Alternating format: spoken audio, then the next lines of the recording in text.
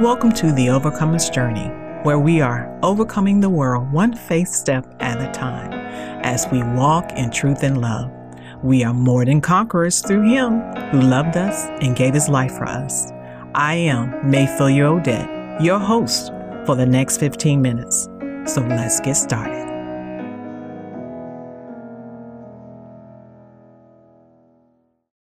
Oh, to God be the glory.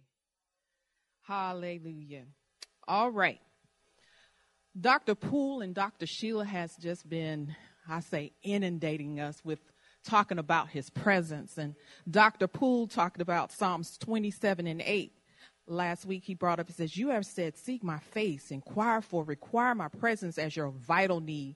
My heart says," and this is in the Amplified version, "your face, your presence, Lord, will I seek, require of necessity and on the authority of your word." Life happens to all of us. No one is exempt.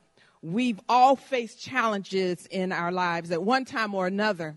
Either we're coming out of a challenge, or we're going in a challenge, or we're going through a challenge. It doesn't matter. We're coming in or we're going out of one. So Jesus told us in John 16:33 that in this world we would have trouble. But we are to take heart, for He has overcome the world. As Dr. Sheila has taught in our present Tuesday Bible study, she's teaching growing through confrontation. She said that a dilemma can present itself. And she was talking about in relationships, but dilemmas present themselves with us all the time through sickness, through heartache, through pain, through loss, or our prayer list is full of dilemmas. It can either be a problem, but it can either be a problem or a passageway. And at that moment, I must make the determination to have an encounter with God or not. The dilemma then becomes my opportunity to grow again. It becomes my opportunity to turn the problem into a pathway. It becomes my opportunity to have a gain in my life as I encounter God. And when I have an encounter with God, I can have a dilemma, but there is no problem. Hallelujah. It is in His presence that I encounter the great I am. And when I encounter Him, no matter the dilemma, because His presence is the believer's greatest need. And as Dr. Poole so eloquently put it on Wednesday night, I've got to practice His presence, for it is in His presence that my problems become minute. For it is in His presence that nothing else matters. You see, His presence sets us apart from the world. His presence becomes our line of demarcation with the world. And because it is in His presence that we have fullness of joy, and at His right hand that we have pleasures forevermore, it doesn't matter. No matter where we are, no matter what we encounter, no matter who we encounter, if we are in His presence, no matter the diagnosis or the sentence that is placed upon us, we can discover that He is our greatest need. For Hebrews 11:6 puts it this way: without faith, it is impossible to please God. For we must first believe that He is. He is what? What is He? He is whatever we need. So when I seek the face of the healer, I receive His healing, because He says He will, let me see, getting lost. For he that cometh to me must believe that He is, and that He is a rewarder of them that diligently seek Him. So when I'm seeking Him, the healer, what do I get? His healing. When I'm seeking provision, when I'm seeking my sustenance, what do I get? He's my sustainer. It is in seeking His face that He wards my seeking, because I'm diligently seeking the face of my vital need. Now we have to come to the understand that God is everywhere. He's omnipresent. And when Dr. Poole first began to talk about practicing His presence, I began to think about it. You know, the word says God is everywhere. He's everywhere present. There's no place He is that I'm not there. He says, if I go down to the depths of the hell, He is there. If I ascend up to the mountains, He's there. He's everywhere. And I begin to think, you know, God, you're everywhere. When I step over here, you're everywhere. When I step over here, you're everywhere. When I ride in my car, you're there. But most importantly, you're there in the midst of everything I face. You're already there. You said you would meet me there. That means that there is no beginning or ending to His presence, because there's no beginning or ending to His presence. There's no beginning or ending to His provision or his healing or anything that He has for us. And when I think of his presence like I think of the air that we breathe. We are so used to breathing air that we don't think about it. We think it's just there. His presence is here. He breathed life into us and we became a living soul. And we forget that the very air that we breathe is literally the presence that he breathed in us from the foundations of the world. And we forget that because we take it for granted, and because we take our air for granted, we also take his presence for granted.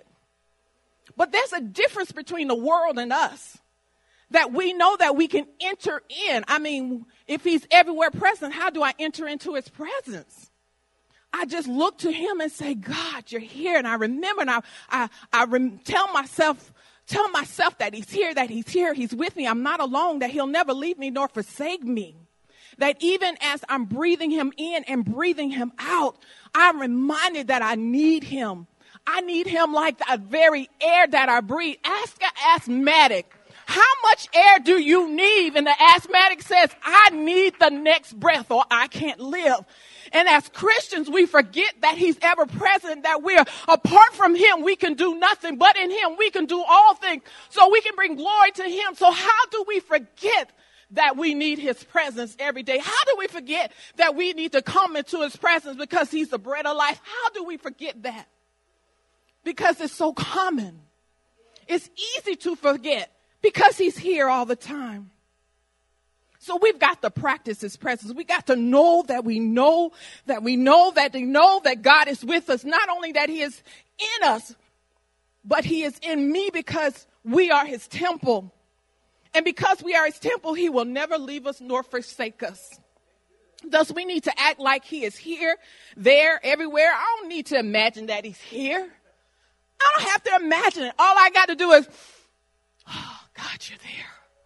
Thank you for your presence. God is here. He is here everywhere all at once. And we know that he's omnipotent. He's present everywhere. But where can I go from his presence? Really? Where can I go? No, I breathe him in and I breathe him out. He's there. He's in my lungs. He's in my very essence. He is in me because I was created in his image and likeness. So where can I go? I can't go on. He says, I am with you in Matthew 28:19-20. He says, I am with you even until the end of the world. So he ain't leaving. I don't know. We say, God, what is happening? I was there when it happened. I was right there with you. Sometimes we forget. But how does he accomplish always being with us even until the end of the world? He said that he will give us another comforter that he may abide with us forever. And that's good news. He says, that's in John 14:15-23, and it's down at verse 17. It says, even the Spirit of truth, who the world cannot receive because it seeth him not, neither knoweth him, but you know him. For he dwelleth in you and shall be in you. That's good news, but sometimes, we forget it because God is everywhere present and nothing can separate us from his presence. Then I got to know that I know that God is present to hasten. And so I can rest in him. Numbers 23:19, one of my favorite verses, says, God is not a man that he should lie, nor the son of man that he should repent. Has he said, and will he not do it? Or has he spoken, and will he not make it good? So one of the things I like to say, God, make it good today. Do your word today. Make it good today. Jeremiah 1:11-12 says, moreover, the word of the Lord came unto me, saying, Jeremiah, what seest thou? And I said, I see a rod of an almond tree. Then he said unto me, thou hast seen well, for I will hasten to perform my word. So God is asking us when we stand in our dilemmas and our perplexities, what do you see? Do you see an almond tree? He says, very well, you see, I will hasten to perform my word. But he's also present to herald through the Holy Ghost. Therefore, the Holy Ghost will reveal him to us. He says he shall teach us in John 14:26-27, that he shall teach us all things and bring all things to our remembrance, whatsoever he has said unto us. John 15:26-27, even the Spirit of truth which proceedeth from the Father, he shall testify of me. The Holy Spirit is there to tell us, to point us back to the Father. But he's also present to heal and make us whole. though we need to be renewed by him. Luke 5:16-7 says, and he withdrew himself into the wilderness and prayed. And it came to pass on a certain day that as he was teaching, that there were Pharisees and doctors of the law sitting by, which were come out of every town of Galilee and Judea and Jerusalem. And the power of the Lord was present to heal them. But we don't want to be like the Pharisees, where he was there and he was present to heal them and not receive what God has for us. That's why we need to run into his presence. He's also present to help, so we can find refuge in him, that we can rely upon him, because Hebrews 4, beginning in verse 14-16 at the end, 16, it says, let us therefore come boldly into the throne room of grace, that we may obtain mercy and find grace to help in time of need. His grace is ever present. It also says in Hebrews 3:5-6 toward the end, it says, for he said, I will never leave you or forsake you, so that we can boldly say, the Lord is my helper and I will not fear. What can man do to me? I love Psalm 46, but at the beginning it says, God is our refuge and our strength, a very present help in time of trouble. Don't we have some trouble sometimes? He's a very present help. But Isaiah 41 tells us to fear not, for I'm with you. I will uphold you with my right hand of rightness. So he wrote our script. We got to get with him every single morning, because he not only is he the bread of life, it's the prayer says, give us this day our daily bread. We need to daily get before him to get that daily bread, like the Israelites got that manna. We need to get the manna from on high every single day, because we need him. He is our vital need. And he is present to hear, so we can request of him. Because John chapter 16, at the end of verse 13, it says, but whatsoever you shall hear, that shall he speak. So we can request of him. John 14:12-14 says, you can ask anything for anything in my name, and I will do it. So why not request of the one who is everywhere present? Matthew 7:7-11, beginning at verse 7, it says, keep on asking, and you will receive whatever you ask. For everyone who asks receives. That was verse 8. And at the end of verse 11, it says, so if you sinful people know how to give good gifts to your children, how much more will our Heavenly Father give good gifts to those who ask him? Now, 1 John 5:14 says, and we are confident that he hears us whenever we ask for anything that pleases him. And since we know that he hears us when we make our requests, we also know that he will give us what we ask for. In other words, he is present to heed. So we need to receive from him. Matthew 21:22 says, you can pray for anything, and if you have faith, you will receive it. Therefore, thus I need to have faith in God. As Mark 11:22 tells us, and drop down to 24, it says, I tell you, you can pray anything, and if you believe that you've received it, it is yours. Then I got to forgive the grudge. But it says, but when you are praying, I got to first forgive. It's impossible. I mean, the word tells us, forgive us as we forgive our debtors. I like to pray it on the front end. God, I forgive everybody that's going to offend me today, and let me get it out of the way, because I need all your forgiveness I can get today. And then when we do that, so that we can feel no guilt, because it says, dear friends, in 1 John 3:21, if we don't feel guilty, we can come to God with bold confidence. Who wants to boldly come into the throne room of grace and obtain his mercy? I do. So I don't need to feel no guilt. I need to have faith in God, and I need to let go of the grudges. Then I know that, then I will know that I know that I know that I know when I pray, the Father will grant my request. Because John 16:23, and all that time, you won't need to ask of me of anything.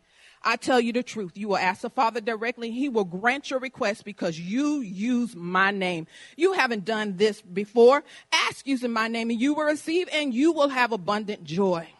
The Father will be generous. James 1:5-8 says, if you need wisdom, ask our generous God, and he will give it to you. He will not rebuke you for asking. And then God will get the glory. John 14:13-14 says, you can ask anything in my name and I will do it, so that the Son can bring glory to the Father. Yes, ask me for anything in my name and I will do it. I will absolutely do it. So apart from Jesus Christ, we declare it. I can do nothing, but in Jesus Christ, I can do all things, so I can bring glory to him. Therefore, I see myself as he sees me according to his living word. So when I get into his presence, I find my purpose in his presence and discover that all things are possible in his presence. I gain a new perspective in his presence. I discover peace and pleasure in his presence. And the pursuit begins in his presence. I am fully persuaded. Are you? Amen and amen. Let's stand and pray. Thank you for tuning in to the Overcomer's Journey. I pray that you have been encouraged to overcome the world one faith step at a time. If you have questions, comments, or prayer requests, please send me an email at theovercomersjourney@gmail.com.